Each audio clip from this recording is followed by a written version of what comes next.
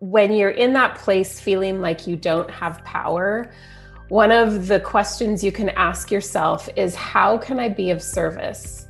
Or what can I do? And I think it also is going back to taking tiny little baby steps, because sometimes when you're in a situation that feels so overwhelming and that you have no control over it at all, you lose sight of the fact that you create your own reality, and the decisions that you make create that reality as well.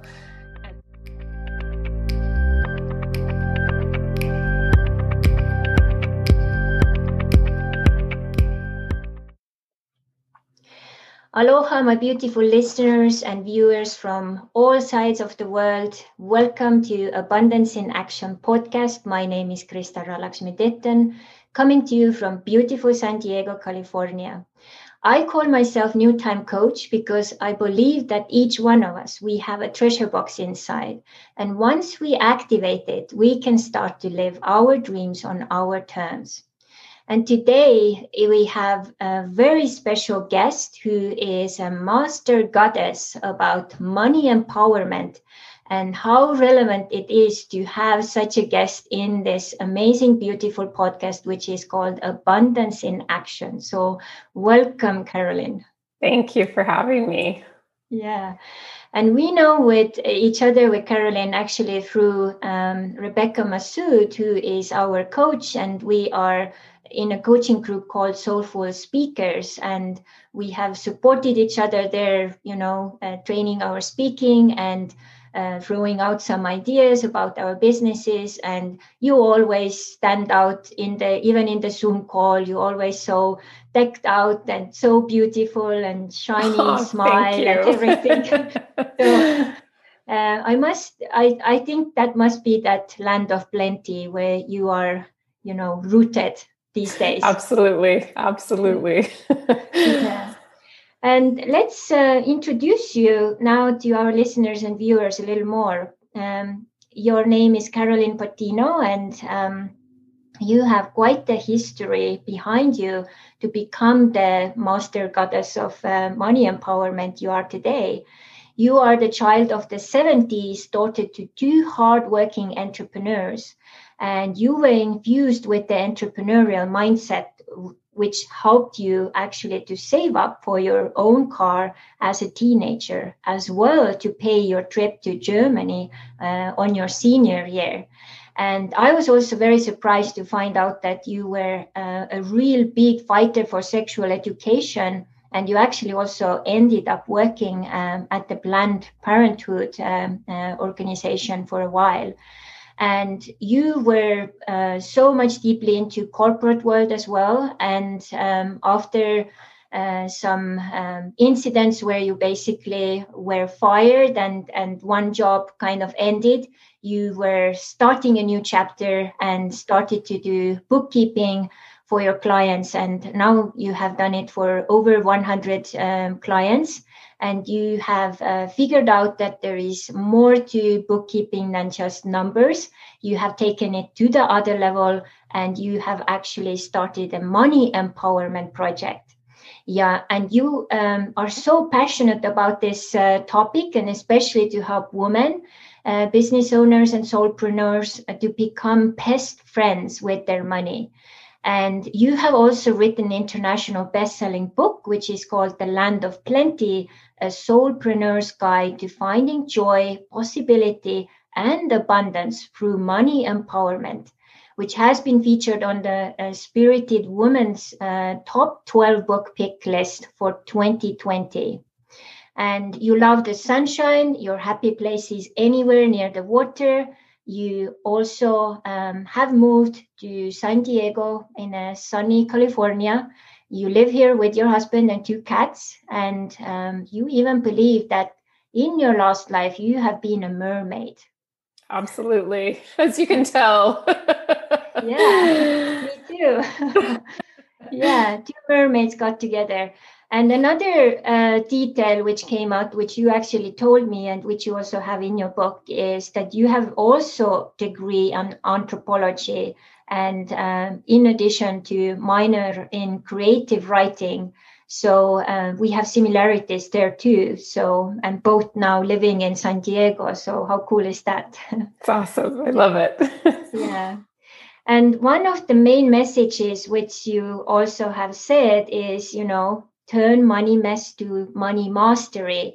And that's like so true, because I think especially during the times we are right now in, many people have figured out they are maybe probably even more in the money mess than they figured earlier. So it's so much to learn from you.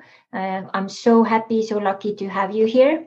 And the starting point, which I was thinking about this, how to guide this story in, is actually one thing which you also touch on, and which I myself also have been, also for years, I've been talking about it, is that in regular schools, still this day, there is no like proper money or abundance managing or handling or cultivating money or finances class or education.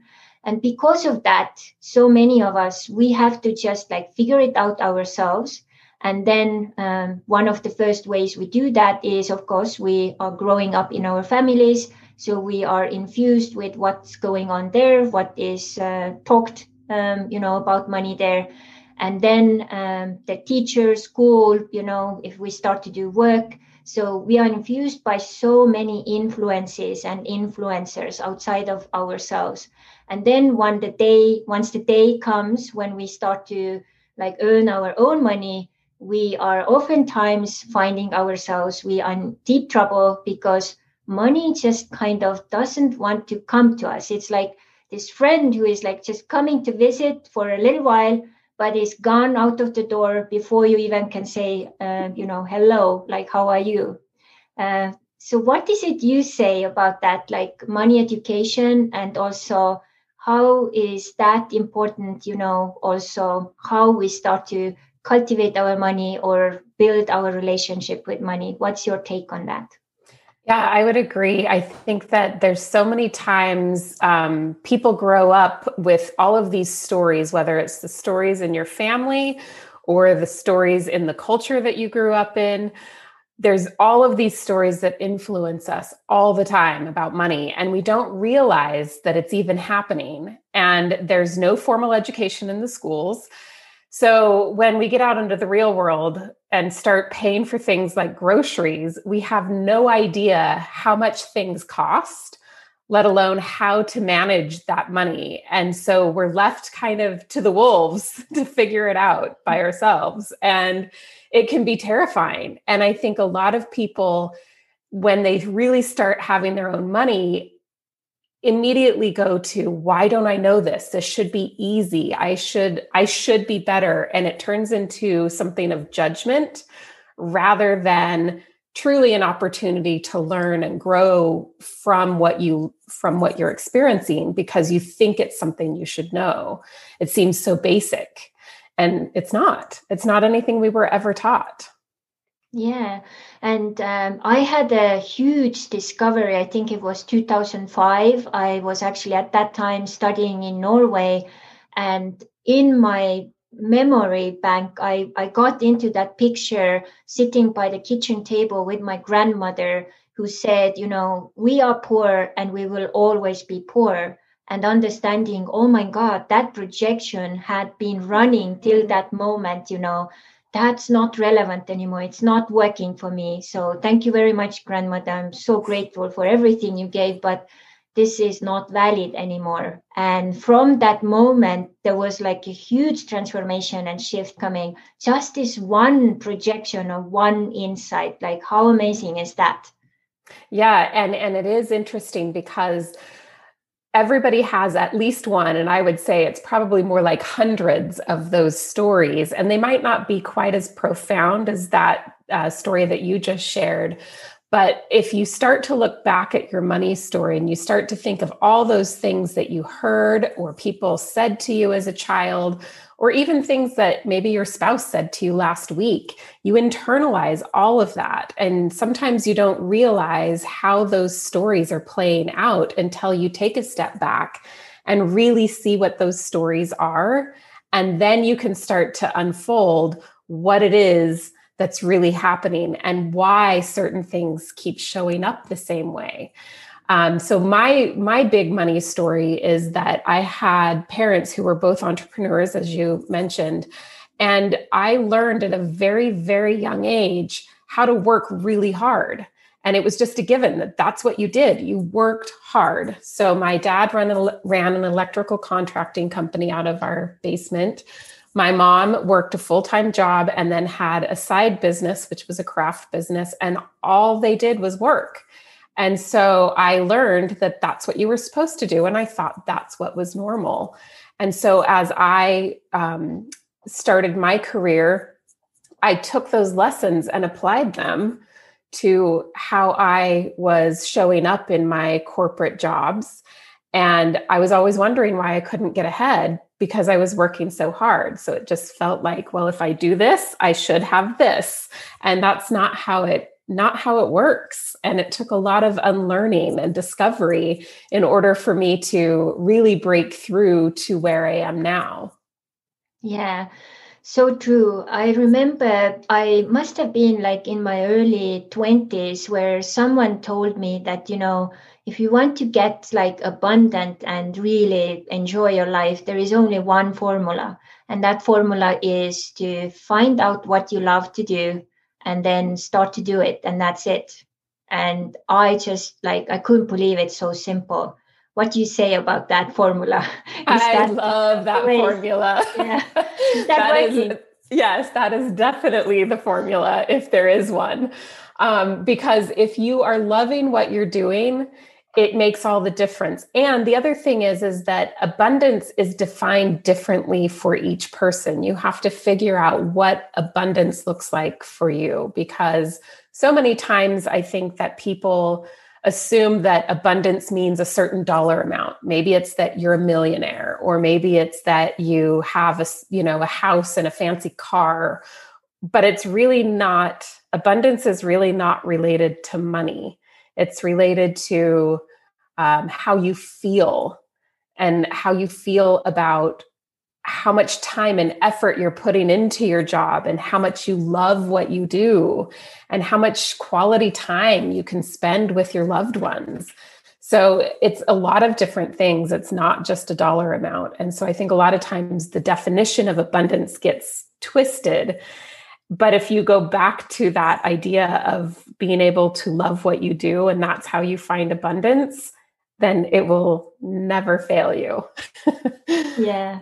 And I so agree. Of course, first, I didn't really believe it. So I went a traditional route, like several universities and, some like regular jobs and all of that. And then once I got into a situation where I ran out of money in South Africa while doing my documentary project there, I had to sit down and ask, what else is possible, and figuring out that, wow, I can do angel card readings. I can do it online. I can do local events, and started to do that and did a little crowdfunding for my documentary. And voila, I was doing what I loved and I got paid for it. And it was so much easier and I enjoyed it so much and I helped and served others. Why hadn't anyone told me that earlier? Fully, from the get-go. So that was a real nice aha moment where I shifted that point of view, as you say, that story, oh my God, I can actually be my own producer of my life and my money story, and not only be the actor in that story. I can produce, I can write what to say and where to go. I love that. Yes. And something that you said, I want to emphasize, and it's that question, what else is possible? There is something so profound about that question. And as you were saying in my introduction, we can definitely go into the story if you want to, but I essentially got fired from my corporate job because I stood up for myself. And rather than, immediately freaking out and saying, I need to find another job. Oh my God, what am I going to do? I stopped and basically said, what else is possible here? And that's when I decided within a week to open up my own business. And, it all just unfolded from there. And so a lot of times when you're in a lot of money stress, that single question can shift so much, because when you start thinking outside of what you think is your reality, it gives you so many more options and the possibilities really open up. But you have to be open to receive those possibilities and open to see what else is possible and not just accept everything at face value.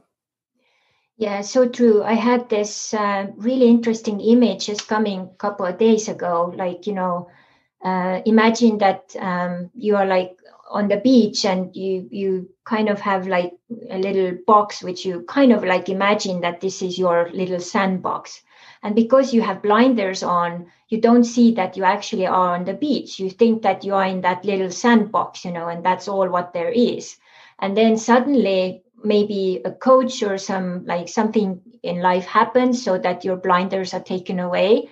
And then you stand up and you see, oh my God, there is so much abundance of sand, like miles for miles. I have sand. And this sandbox is not just a sandbox. And then from that is also where the expansion of money and abundance can start to happen, because prior to that, if you're just in that box, it's really hard. And sometimes, you almost can't get out of it because you need the outside impulse, or something needs to wake you up or shake you. Yes. Yeah, because sometimes when we're stuck in that, I like to call it the matrix. When you're stuck in that idea that there's only one way, you don't know what you don't know. And it takes having something dramatic or a person or some wake up call of some kind or another to help you see that there's so much more out there and available to you. So part of it is having that experience, but it's also being open to having the experience in the first place. Yeah. So you mentioned one little detail, which I think I also picked out when I was preparing for this podcast, because I know myself and I know many of my own female clients are really struggling with it. I have noticed that so many women almost feel that they can't set boundaries or stand up for themselves if they don't have plenty enough of money or extra money to back them up. Or, it feels like when they have more than enough money or extra money, they have kind of like more power or more validity to say what they are saying, or people are taking them more seriously. And because of that, so many women actually close their mouth and don't say anything, or just suffer silently because, that lack mentality or whatever else story is behind there. So do you have some tips and tools how maybe, I don't know what to do here? Should one detach from the money idea that I have to have lots of money to be taken seriously? Or how did you overcome that obstacle there? I was always a rebel, so I don't know that I overcame the obstacle necessarily. However, I would say as far as a tip goes, I think the thing about when you're in that place feeling like you don't have power, one of the questions you can ask yourself is, how can I be of service? Or what can I do? And I think it also is going back to taking tiny little baby steps, because sometimes when you're in a situation that feels so overwhelming and that you have no control over it at all, you lose sight of the fact that you create your own reality, and the decisions that you make create that reality as well. And so if you make some choices about, it could be as simple as, I don't have my own money. However, I want to start creating a little nest egg. So therefore, I'm going to, I don't know, I'm good at sewing. So I'm going to create, something that all of my neighbors want, and I'm going to sell them these things. Like that entrepreneurial spirit, I think helps a lot of women through that. And I know that there are several businesses that are set up that way so that women can become more empowered with being able to have something in their life other than somebody else's money. And I know that, it's a lot easier to say from the other side when you have money, but I think it's finding that inspiration. The other thing I would say is that if you can connect with your why about why you actually want money, that's also a really powerful way to help create it. So if your why is that you want to be able to send your kid to private school, then you might have a little bit more oomph behind how you go about it versus just saying, oh, I just need to make, 10 grand. There's just nothing that's empowering or exciting about that, but actually connecting with that why. So depending on what situation you're in, really connect with, if it's, I want to have my own money so I can create a better life for my child, or whatever that is, it's going to help you propel forward instead of feeling like you're stuck where you are. Yeah, so it kind of like your why becomes like an engine and helps you to keep you on track. Otherwise, You're like, wherever the wind blows, that's where you go. And then you may also just kind of have the shiny object syndrome. So whatever shiny object comes, then you just go for that. And then there is no momentum created from that. So one really cool things which you shared actually in your book is something I've never heard before. You talked about money mojo, but you talked about it like money has like chakras. So that was really cool. And on your website, you also have this little test or quiz about the money chakras or those different ones. So can you guess which one was mine? And then maybe we can do a little introduction what those are. Oh, I don't know much about how you interact with money. So that's a hard one. But just knowing where you are now, I would say you're probably a manifesting energy, but that's a total guess. 10 points. Well done. Yeah, it was manifesting energy. So, which says, your friends and family see you as lucky. You appear to pull money out of a hat. You typically aren't worried about money because there's lots of money out there to earn. And then you also have some tips here, like, how to change it and so on. So we'll put the link also later into our gift segment so they can go there and take the test too. But can you shortly introduce to us what those chakras are and what each one of those stands for? So we'll kind of create a little more excitement so that they can read more in your book. Yeah, absolutely. I love to tell the story of how this came about. So as I was first starting to work with people, I had the assumption that if you had more money, you obviously would have a better relationship with money. That just seemed like what was real. And as I started working with my bookkeeping clients, I noticed that was not the case. And as a bookkeeper, I have the privilege of not only seeing how people interact, but I see how that directly relates to how much money is or is not in their bank account. So I have a very unique perspective because it's not just me hearing people talk about money, like I literally see what's in their accounts. And I have a couple of clients who are mother and daughter, and they come from very similar backgrounds. They have a lot of money. And I would assume, in my old ways, would have assumed that they both had a great relationship with money. And as I started working with the daughter, she had this scarcity mindset. And I was like, wow, isn't this interesting? Because I wouldn't have expected this because she has plenty of money. And I really started kind of unraveling what was going on and just noticed that people have these different energies with how they interact with their money. And that's really how all of this came about, was that I started looking at how my clients would interact with money and what that meant as far as how much money they had in their bank accounts and what that relationship looked like, and ways that they could shift what their relationship was based on, how to focus on certain things. So let's see if I can remember what they all are off of the top of my head. Yeah, I can help you too. Yeah. Yeah, I have the list here. If you want to start, I can talk from there. So the first one you say is free spirit energy. Yeah. So that is the person who a lot of times they don't really like to look at their money. So a lot of times they'll bury their head in the sand and they're just like, oh, I'm just not good with money. But they're also people who tend to be very generous, and they do tend to be okay, but it's just a matter of paying more attention to really shift into a more grounded place. Mm-hmm. Then next you had spending energy.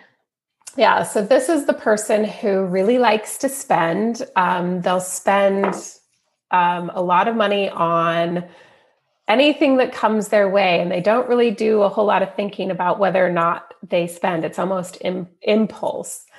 And there's nothing wrong with spending. I want to point this out, because a lot of people think that when you start talking about money, it's all about budgeting and holding back in what you spend. But it's really not about that. I think really what it is with the spender is to question why you're spending. Because if you're spending out of just, not paying attention and it doesn't bring you joy, then stop spending. If it's something that brings you joy, then yes, but be more deliberate in how you spend. So next one you had manifesting energy. That's the one we basically, maybe you have something else to say about it. Yeah. So the manifesting energy is somebody who often is able to make money show up in unexpected ways. The thing that I'd like to point out here is that the shadow side of the manifesting energy is that a lot of times they kind of fly by the seat of their pants, because they know it always shows up. But then sometimes it makes it hard, because depending on how you manifest, I know that I manifest this way, is that if I don't have a strong need for it, sometimes I'm not as good at manifesting unless it's like, oh, I need to make it show up now. And so the budgeting piece can sometimes be a challenge for those people. Mm-hmm. Then next you have vacillating energy. Yeah. So the vacillator is somebody that's between the spending energy and the savings energy. So they spend a ton and then they feel really guilty about it. And then they feel like they've got the ground under their feet, and then they go out and spend, and then they feel guilty. So they kind of are on this roller coaster. And the vacillating energy for me is where I tend to go in times of stress. So it's probably, knowing that about me, it's definitely where I learned how to deal with money. And I've kind of shifted over time to the manifesting energy. And just a side note, a lot of people will see themselves in several of these, and you tend to have one that's most primary, but then you might have several others that are like, oh yeah, I can see myself doing this at times. Mm-hmm. And the last one you have is saving energy. Yeah. So the saving energy, I like to call these people the penny pinchers, and they're the ones that are always concerned about how they're going to save money. And from a bookkeeping standpoint, it's really interesting, because I do have the clients that are like, oh, I noticed that I was spending $12.95 on this subscription. Do you think I should do a bunch of research and find out if there's a better option? And the answer is yes. If you can find, cheaper options, that's great. But how much time are you spending trying to save money instead of focusing on how you can go out and earn more money? And so some of that is just shifting the focus of, if you know you're a saver, then really what you need to do is focus on how you can bring in more money. So a lot of times with these energies, you're just kind of shifting the way you interact with it so that it helps bring in more of that abundance. So in a way, it is kind of like money archetypes. So once you start to know like who is kind of the leading one and where you need to like work on your shadow ones, then you can better your relationship with money in general. Definitely. Yeah. And one thing what has been really interesting in my own experience, when I started to work one-to-one with my clients, like in different places where I've lived, what was really fascinating to me was that so many times, I would say like 99.9% of the times, people came to me and said, Crystal, I need more money, or I need more resources. And then we went deeper in to map, what is it, what was going on. And it was never about actually directly about the money. So many times it was like stuck in their relationships or sexuality, or the way that they didn't take care of themselves, or, their health was really very in a very bad condition, or they had no idea what their, service or their why was. So they were just in that job they hated. And because of the result of all of those things, like money couldn't manifest. And they were just in that vicious circle and never getting out of it. And once we mapped where they were stuck and started to work with that, it influenced the others as well. So this is something which I developed called the abundance wheel, and understanding that, wow, this is one of the way also to support my clients. But have you had similar experiences that, when people come, they say like, oh, I'm so stuck, or even when they reach out to you as like, oh, could you become my bookkeeper? What's their number one like problem when they reach out to you? Yeah, so it kind of depends on the client, but I would say either they feel very disorganized and they know they need to, get it together, or it could be that they just don't have time to do it. And so if I start working with somebody from a bookkeeping standpoint, if I'm also doing money empowerment coaching with them, what's the most interesting to me is to really dive into the money story first to see what's going on. Because a lot of times when you have that problem that appears, there's always something else that, like you're saying, that plays into that. And so if you can figure out what the money story is and what triggers that's causing and what problems or issues or results are showing up because of that story, then you can create those systems and structures. And those habits behind the systems and structures. So as a bookkeeper, I'm obviously very systems oriented. And I love to know what is making somebody, what's giving them anxiety and why. What is it that in the back of their money story that's causing certain things to show up? What patterns are happening? And once you uncover that, then you're able to create those systems that align with what you need in order to move forward.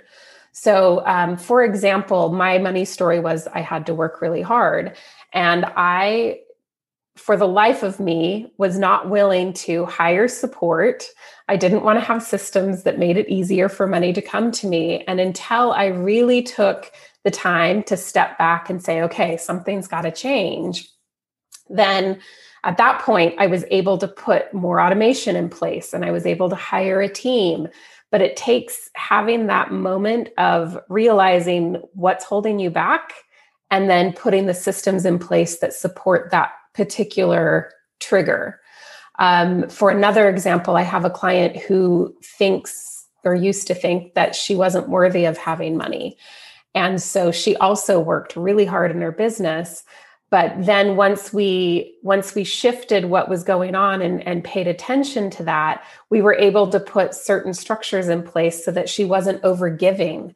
Because a lot of times as women business owners, we overgive and overdeliver, and we don't price ourselves well. We underprice because, lots of different reasons, but discovering what that is, what that story is, and what the direct result of that story, how that's showing up, that's how you create those practical tools and systems that support you depending on what's happened in your past. And then once you have those systems, it frees up a lot of energetic space and brain space for you to then create more of what you want. Yeah, I so agree that systems and structure are so important. I traveled for years, like having no home base, and I didn't even have a proper budget, or like all my online work was also like all over the place. And then one moment I decided that, okay, now let's start to do some proper systems and structure, and sat down and did like a 12-month like online course outline and got people into it. And then of course, because I had it going, I also had clients, I could also budget because I knew how much was coming in and how much was going out. And then I also could start to save again. So it's so important. I always use this image of, these little pools which you blow up for kids, like small ones. And when you blow it up, then of course you can fill it with the water. But if you don't blow it up and put water into it, what happens? It just sits there, and then it fills up with rainwater and dirt and yeah. all sorts of and stuff. I mean, no water actually, if you don't blow it up properly, there is no water to hold it together. So it's like, creating its own container. And if there is no air, then there is no pool, so to say. So it's that's why those structures and systems are so important. And bookkeeper is someone who I actually took into my business in Estonia when I started there. The first person I hired was the bookkeeper, and I'm so glad I did it, because my business is now in Estonia like 14 years old, and I couldn't imagine like doing all that, extra work with that, even though I've even taken classes and so on. But it's not just my thing. So let someone who loves the numbers and can do it really well do it, and I'll just pay. That's I love that analogy. Yes, I love that analogy. And I also want to point out, it's not just bookkeeping, it's everything in your business. If there's something that you hate doing, don't do it. There are so many people out there that are good at things like, social media and marketing, or, like you said, bookkeeping, or anything, virtual assistant. I mean, there's so many ways to get support in your business, and there's no reason for you to burn yourself out thinking that you have to do it all. Yeah, so true, especially when people now are starting up their own businesses because they just lost their jobs as well. So it's a really crucial element to take with as a beginner entrepreneur, that once we start, we think that we have to do everything, but we don't. We can actually save money if we have someone to help us with projects or tasks. So yes, I'm so on it as well. So another thing you briefly mentioned, but didn't really go deeply into, which I think is also many, especially women, may have issues, is what do you think, why is it so hard for especially women to ask the price they are worth for their services and their gifts they are sharing with the world? And first is why, and then secondly, maybe if you have some tips like what they could do to overcome that. Yeah.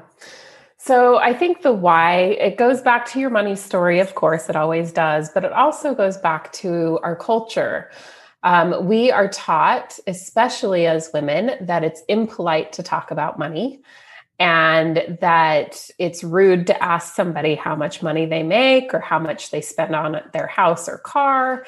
And so we're constantly taught that we shouldn't be talking about money. And so then when it comes to us asking and pricing ourselves, it then becomes very awkward because we feel like we're in the middle of a taboo where we should not be talking about it. And so I think that probably the best thing is when I was first starting my business, I'll tell this quick little story. When I was first starting my business and researching pricing, I was told that you should price yourself 3 times higher than what you'd be paid if you were working in a corporate job. And I just about fell over. And I thought, no way will people pay me 3 times that amount. And in hindsight, I really wish I would have listened to that advice because yes, people will pay it. And second, you don't realize how much money it costs to do the sales process and to just operate your business. And people are happy to pay it. You're only working for them maybe a couple of hours. You're not working for them 40 hours a week. And so just realizing that there are people out there that can afford your services. The other thing to note is that there's a huge range of what people consider affordable. So if I quote you a price, you might think that it's great. You might think that it's a great bargain. There are other people who might look at that and think that it's so expensive because the price is really relative.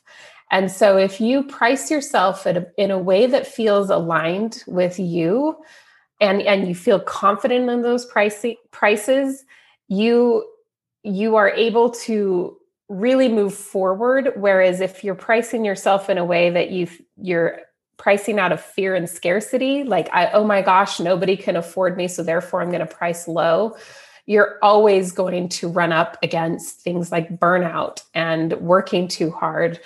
So yeah, I would just say it's a matter of mindset, but then also practical knowing what people will pay. And so sometimes I even suggest doing a little market research when you first start out.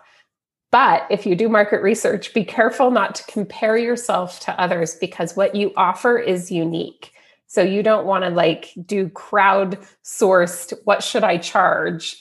You definitely need to go within and make sure that energetic alignment is there for what you're charging and what you're delivering. Yeah, so true. I had some experiences when I started out with my business in Estonia, similar to everything you just mentioned. So first, I basically tested my business idea out, without even registering my business, just to see if there is enough interest and if it would work and what people would pay and so on. And once I decided that, okay, this seems to have a lot of grounds and I could make it work, then I sat down, I wrote my business plan. I even showed it to some crazy successful businessmen. They just looked at it and said this will never happen. This is some utopia thing you write here. And then just 1 year later, I had made quite a big of profit and managed it pretty well.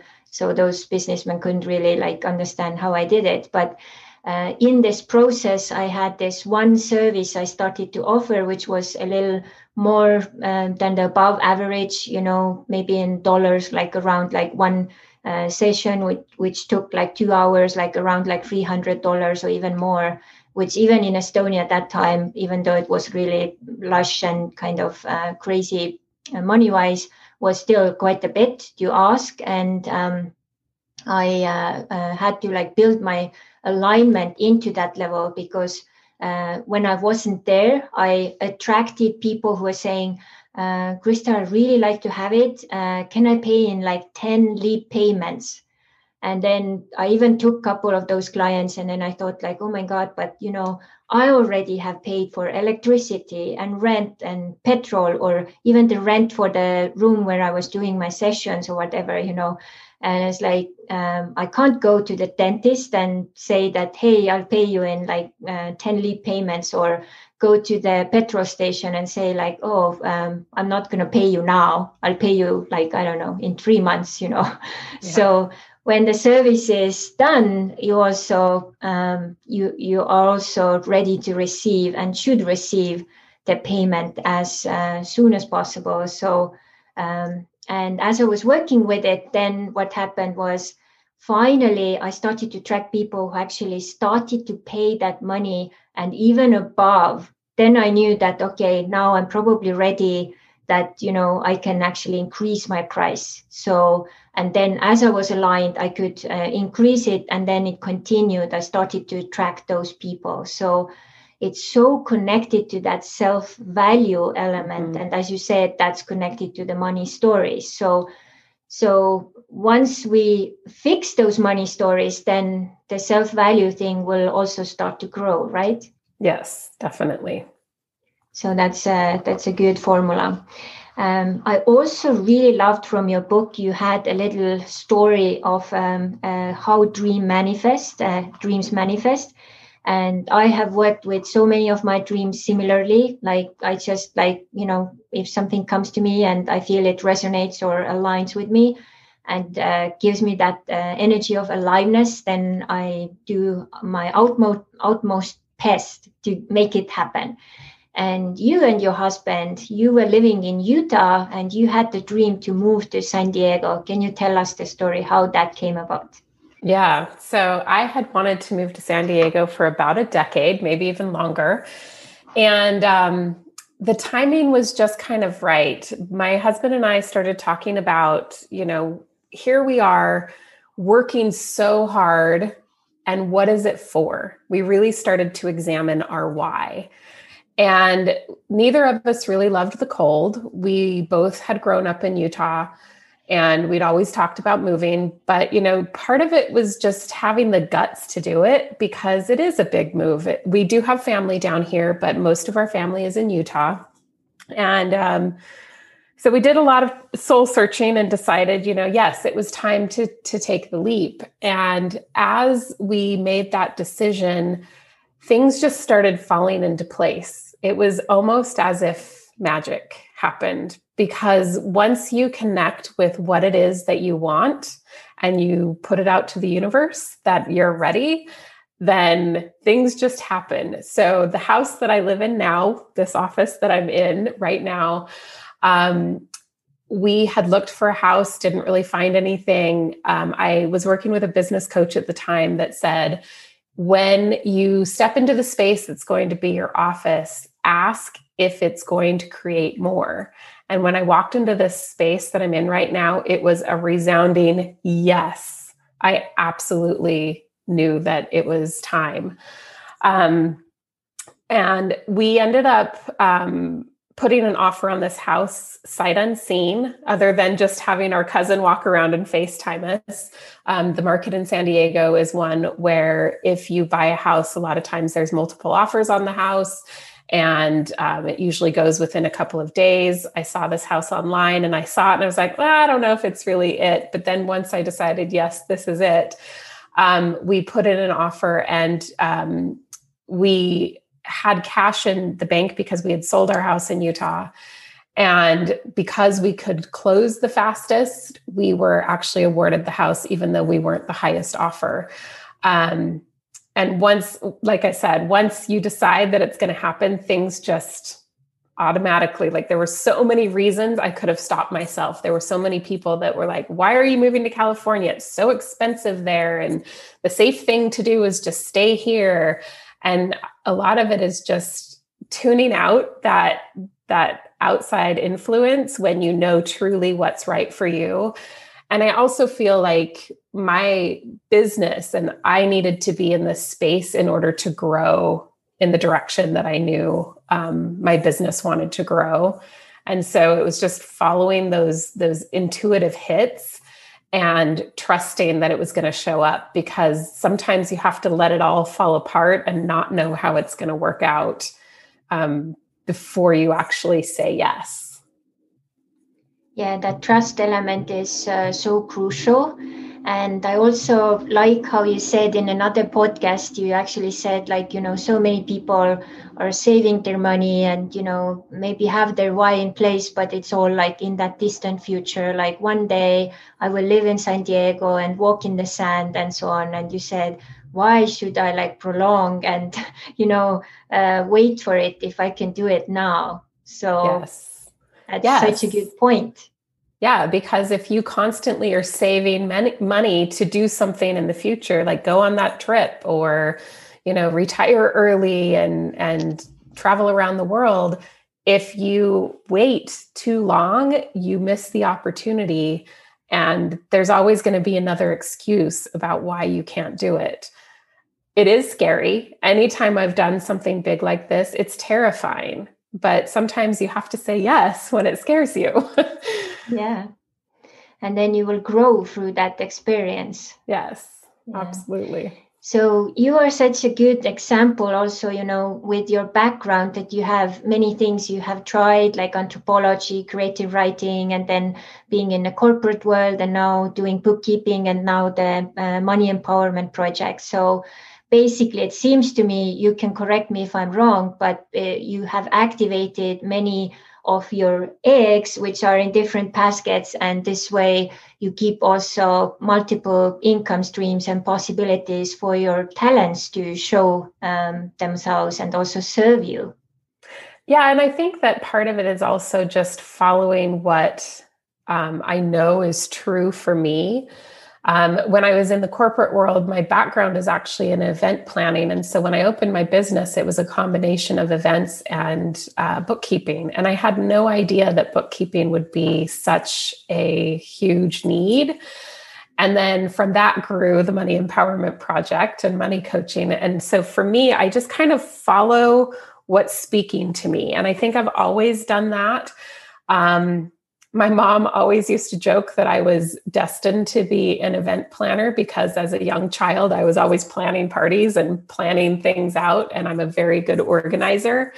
And so I think it's just following your skill sets and following what you love, just like we were talking about earlier, following what you're really good at and what you enjoy doing.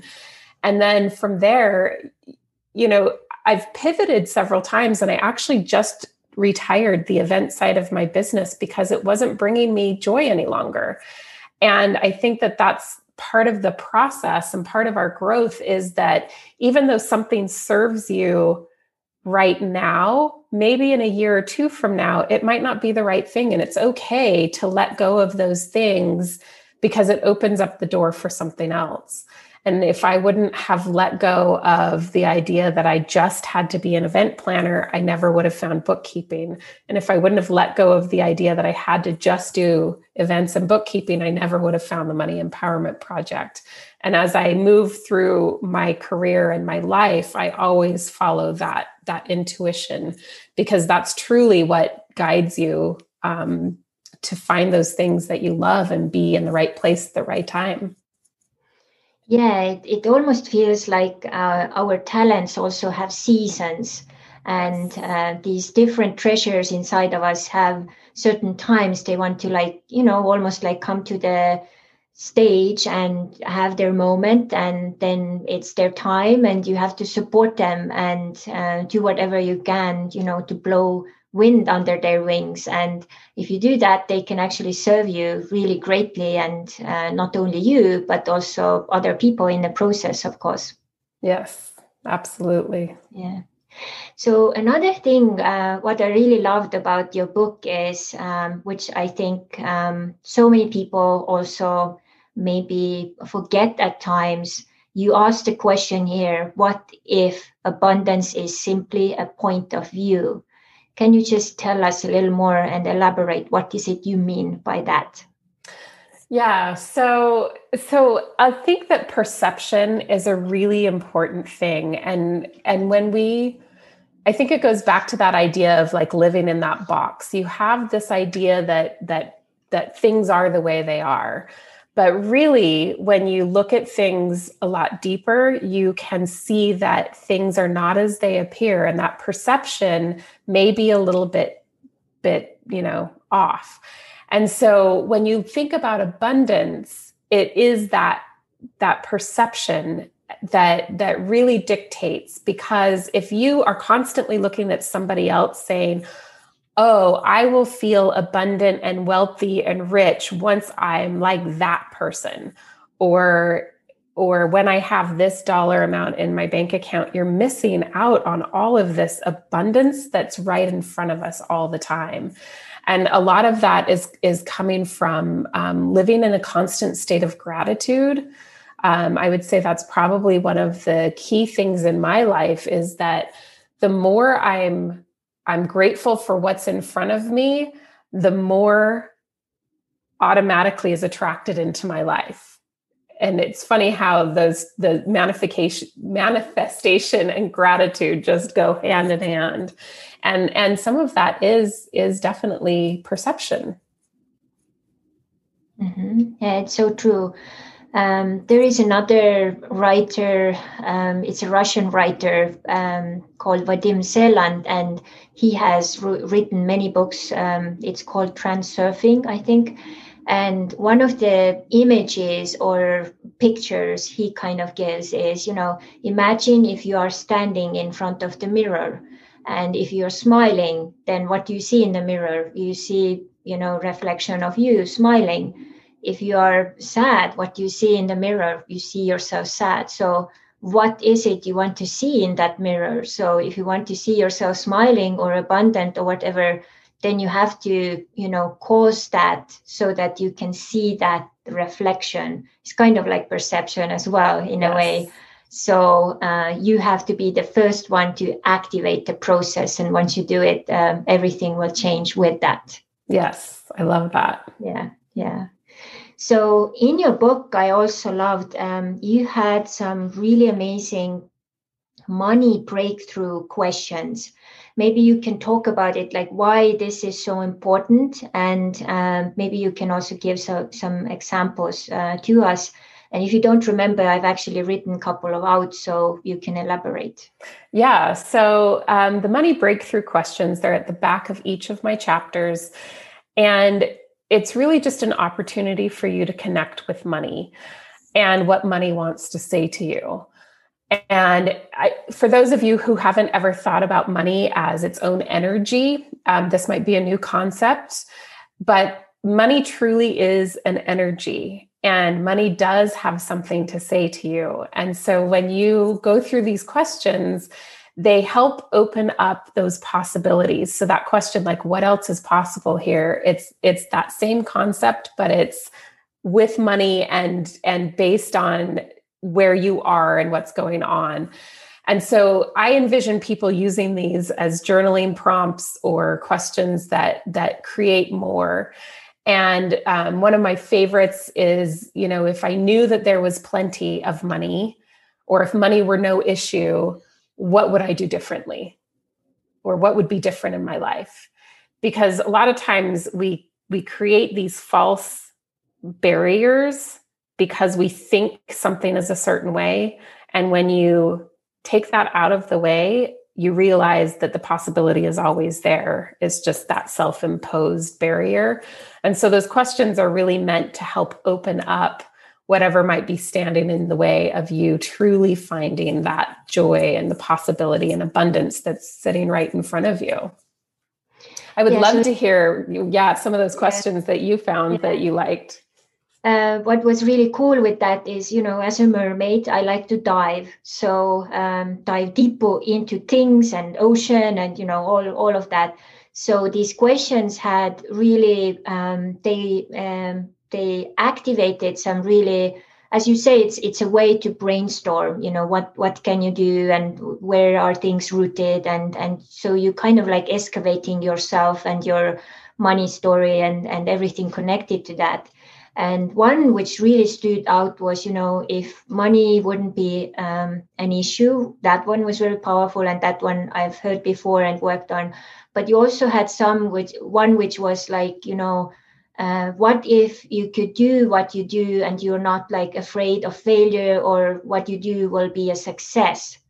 And I think that's like a powerful question too, because, so many times I see with my own clients, they just stop. They don't even try because they're just so afraid of the failure. But, you have to just experience. And sometimes, you get the next information or next step after you have experienced something.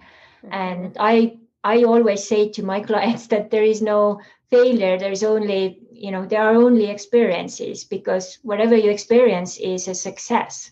Yes. I love that. Yeah. And that question's also really powerful when you're thinking about your pricing, going back to that conversation, because if you knew that people would say yes to how you're pricing your service, where would you price your services? Kind of the same concept of, if you knew you couldn't fail, what would you do? Yeah. And then you had another one, which was if you would put your price from the place of abundance, what would that be? And that one was really like very thought-provoking question. Yeah. Yeah. There's so many great questions that open up possibility. But I think what the interesting thing about questions is that I might say something one way, and then it might not hit you, but then I say it a different way, and all of a sudden it's like, oh yeah, this is exactly what it means. And I think that comes down to the idea of the land of plenty. When I talk about plenty, there's plenty of everything. There's plenty of money. There's plenty of leads. There's plenty of clients. Our world is infinite, and our world is constantly expanding. And when we step into that reality and that knowing, then everything else is possible. And so I think those questions really come from that place of blowing the walls out so that you can really see what's possible. Yeah. So I really encourage everyone to get Carolynn's book, because once you start to read it, it's actually quite a lot of material to go through. You can go through it like it's like a mini course of your own money story and money empowerment, in a way, having you alongside, giving guidance and holding space for them. Thank you. That's a great compliment. Yeah. And one thing which is really popular recently, I see so many women entrepreneurs are using the word called soulpreneur. Could you define what that means to you and how you use this in your business? Yeah. So to me, a soulpreneur is somebody who lives out their life purpose through their business. And so I consider myself a soulpreneur, and I feel that when I'm doing bookkeeping, I'm not just doing somebody's books. I am helping empower that person around their money. It becomes something much deeper than just doing the task at hand. And so to me, my why is really, I believe that women can change the world if they have power around their money. Because when you spend money, how you donate to causes you care about, how you invest in other women, that all has the power. There's the phrase, the power of the purse.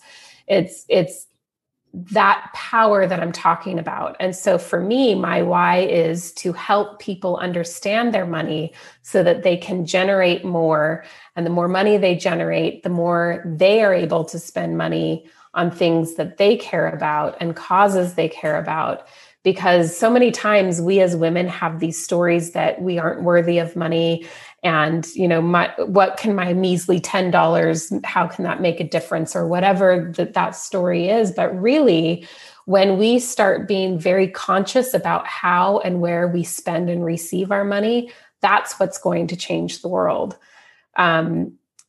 If you don't like the way that something's, the way that a company treats their employees, stop shopping there. If you see, injustice in the world, make a difference, whether it's volunteering or donating money or, whatever it is, but do something about it. And having money puts you in a place of power because you can do something.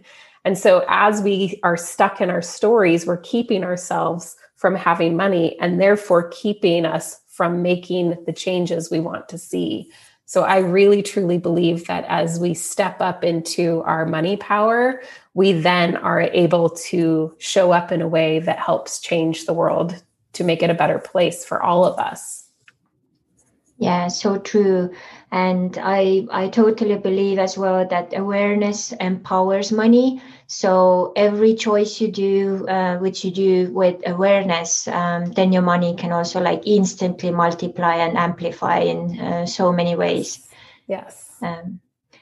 So now, one of the things you have also talked about, and which I think many people are probably needing a little more guidance. So maybe you can give us some tips, like how to become a good steward of your money. What could be those first maybe 2 or 3 steps what people could take or do?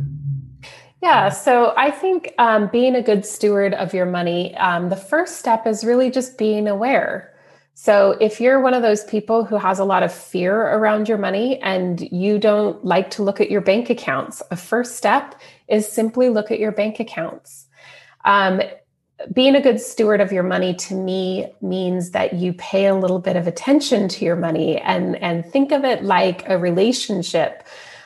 So if you were best friends with somebody and you only called them when you needed something, it's probably not a great relationship.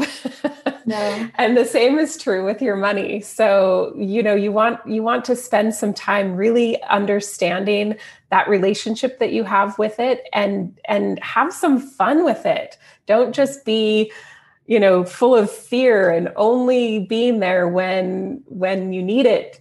You want to have some interactions that are positive. And what I mean by that is spending time understanding your numbers so that you can make empowered decisions about how you spend your money or how you receive your money even. Another thing is being in alignment with things like your bank. So if you want, I know this came up a lot with the pandemic and people trying to get funding. There were a lot of big banks who wouldn't lend to small businesses. They put priority on the bigger businesses who didn't need the funding as much as the small businesses. And I think that speaks volumes to being in alignment with the places that hold your money. And that also goes with, where do you keep your money? Is your purse like worn out and your wallet worn out? Or is it something that feels abundant? And I also think it's being very deliberate about the space that you inhabit with your money. So that's your house or your office or wherever you are, being deliberate about how money supports you. So just in the past year, I've upgraded my office very deliberately. Everything in my office is here for a very specific reason, and it energetically supports me. And when I walk into my office, it feels like abundance to me. And being a good steward of your money is also making sure that money is supporting you as well. It's creating that mutual relationship with your money that I'm talking about. I hope that answered your question. There's so much there to talk about. Yeah, it totally makes sense. I so believe that we have to really, first heal and then reset and then rebuild our relationship with money so that we can start to have a two-way street on that, And it's so true. Like so many times when people come to me as well, they say like, I don't know why it's like that, but it's basically like money always goes away faster than it comes. So it's like almost like what I said in the beginning, imagine that your money is your friend and then coming and just knocking and then just maybe even leaving before you can manage to open the door, So there are so many ways you can, look into that. And you gave lots of tips and tools. And also during some of our live events in Estonia, I actually asked so many times people to take out their wallets. So to see also like what color it was, did they have like cash in there? How was the situation in the wallet? So some of the people's wallets were like really messy, full of like receipts and like God knows what. And if I would be money, I wouldn't like to be in that, wallet. So it's a really good point. And recently, I don't know if you have read, Ken Honda has written a book called Happy Money. I have not read it, but I've heard wonderful things about that book. Yeah. So it's basically also like asking your money and also thinking how to make my money happy. As you said, what bank it's like in, where is the wallet, and I think with his book, some people even started to go like to the other extreme. They I think made like a couch for money and a bed for money and stuff like that. But I mean, if it rocks your world, why not? Go wild and creative with it. So yes, really cool. definitely. Yeah. So before we wrap up, I have one question which I like to ask all of our guests, and it's basically like a little imagination exercise. Like imagine now one day when your journey as a human is done here. What would you like your legacy be left behind when they come over your name, or maybe they see something you have done? What would it be like? What would you like other people to find about you, and what would that legacy be? I would say that I would love to have my legacy be that I have empowered millions of women to understand their relationship with money. I feel that we as women have the power and ability, especially right now, to redefine how money works and how our systems work. And now is the time for us to rise up and embrace that power. And so I would love my legacy to be that I was leading that movement and supporting that movement and inspiring others to rise up and be part of that movement. Yeah, such a good point and good activator, so needed right now. And one other question which I want to ask, because it came out that you are about to celebrate your really nice number of anniversary with your husband. Yes, so we are about ready to celebrate our 25th wedding anniversary this fall. Wow, congratulations. Thank you. So 25 years, that's a long time. What have been your tips and tools how to make it work? So I just actually wrote a blog post about this, but about 10 or 12 years ago, we were in marriage counseling, and neither one of us was 100% all in because we were scared the other person wasn't, didn't love us as much, or, whatever story we were saying at the time. And our therapist had challenged us to say, okay, so if you acted as if you were all in, what would be different? And she challenged us to spend the next month acting as if we knew the other person was 100% all in. And that piece of advice was truly what changed the marriage. Like, it's really what saved our marriage, I would say. And I think that I've applied that now to my life in so many different ways, to my personal life, to my business life, to my relationship with my husband.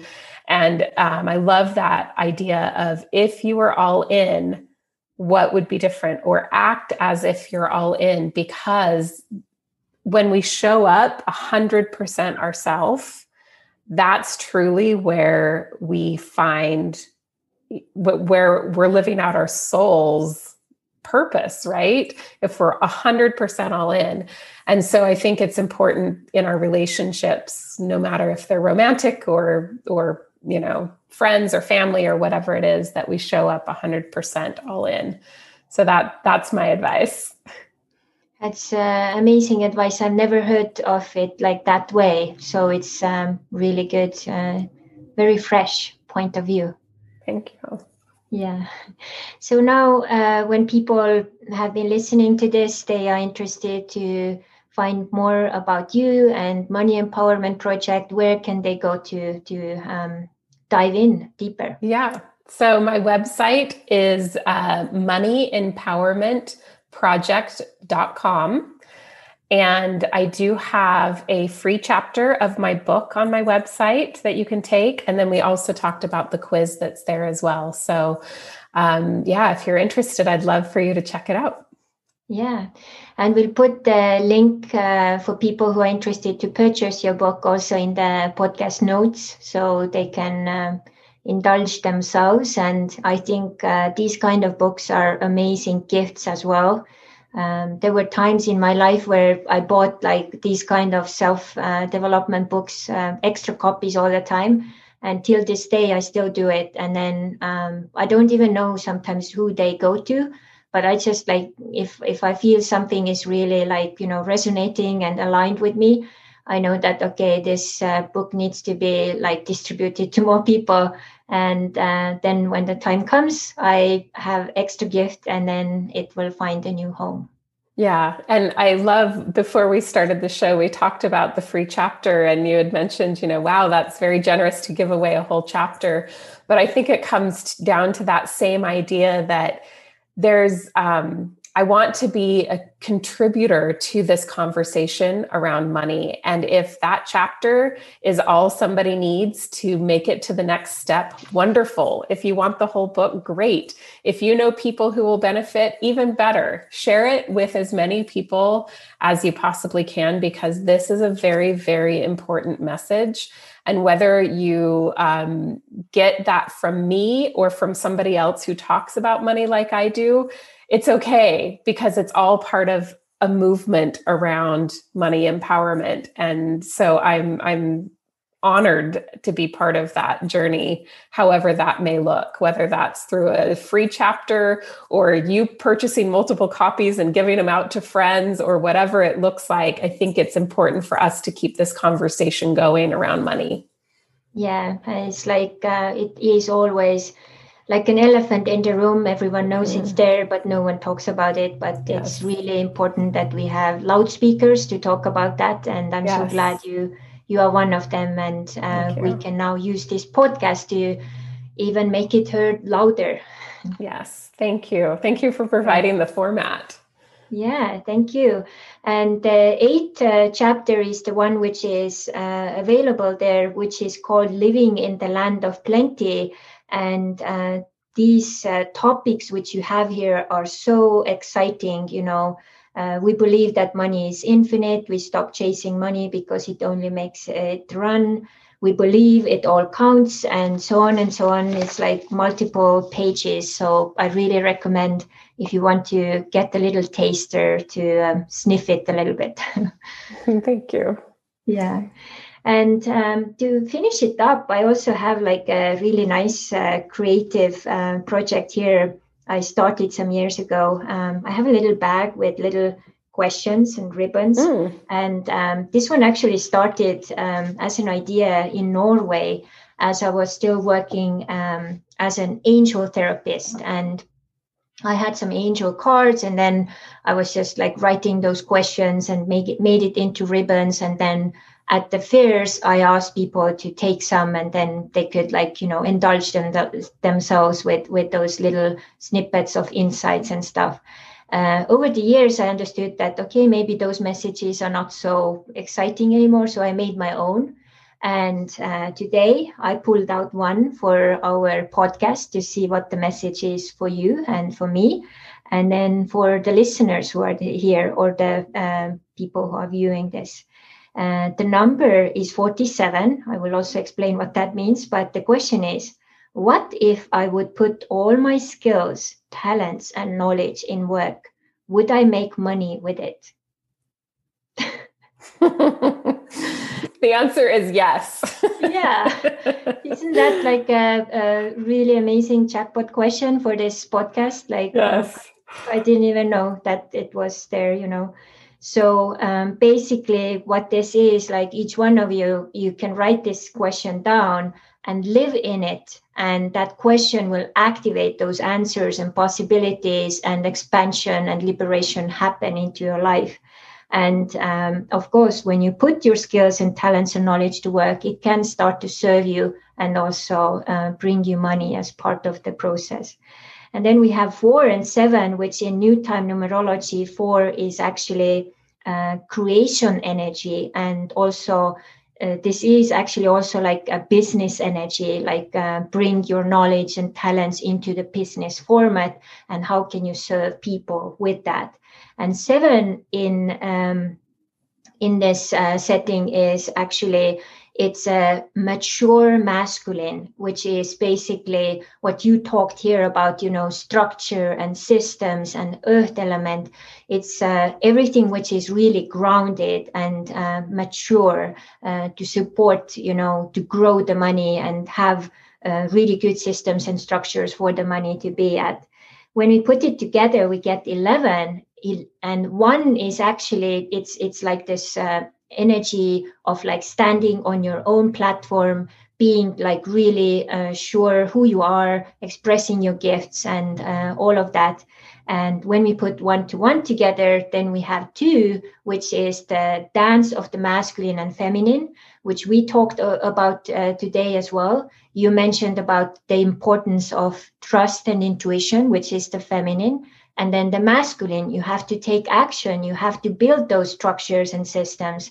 And then when they two start to dance together, then abundance will be born, like almost organically and of itself.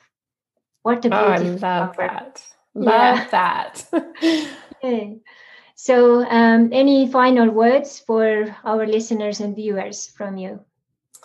I'm just very grateful that you had me here, and I am so grateful for all of you that are listening. And I hope that this has been of value, and wish you so much abundance and joy and possibility in your life.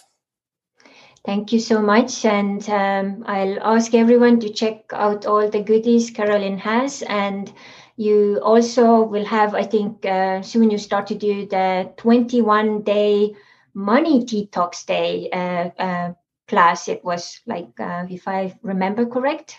Yes. So I have a program that's called the 21-day money cleanse.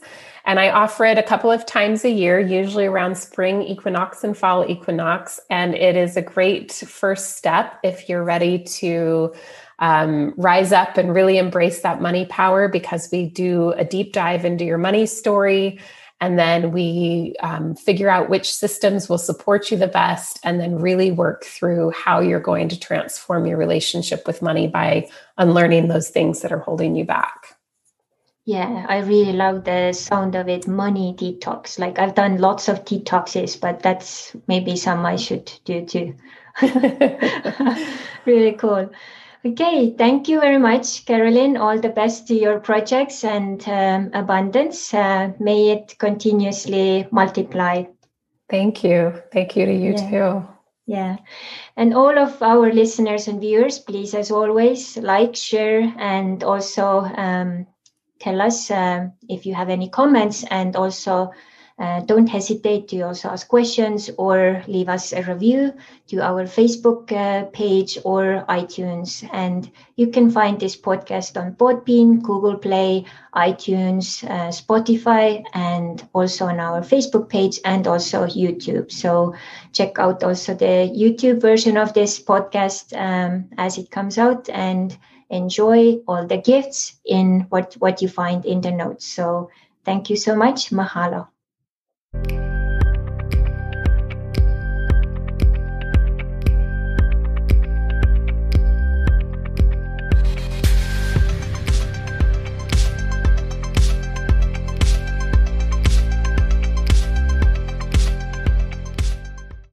And we had a blast having this beautiful podcast episode recording. What did we talk about today, Carolynn? Cut. I didn't know you were gonna put what we're gonna talk about on me. I thought I was just gonna be responding. Sorry, totally was not prepared for that. Okay, that's fine.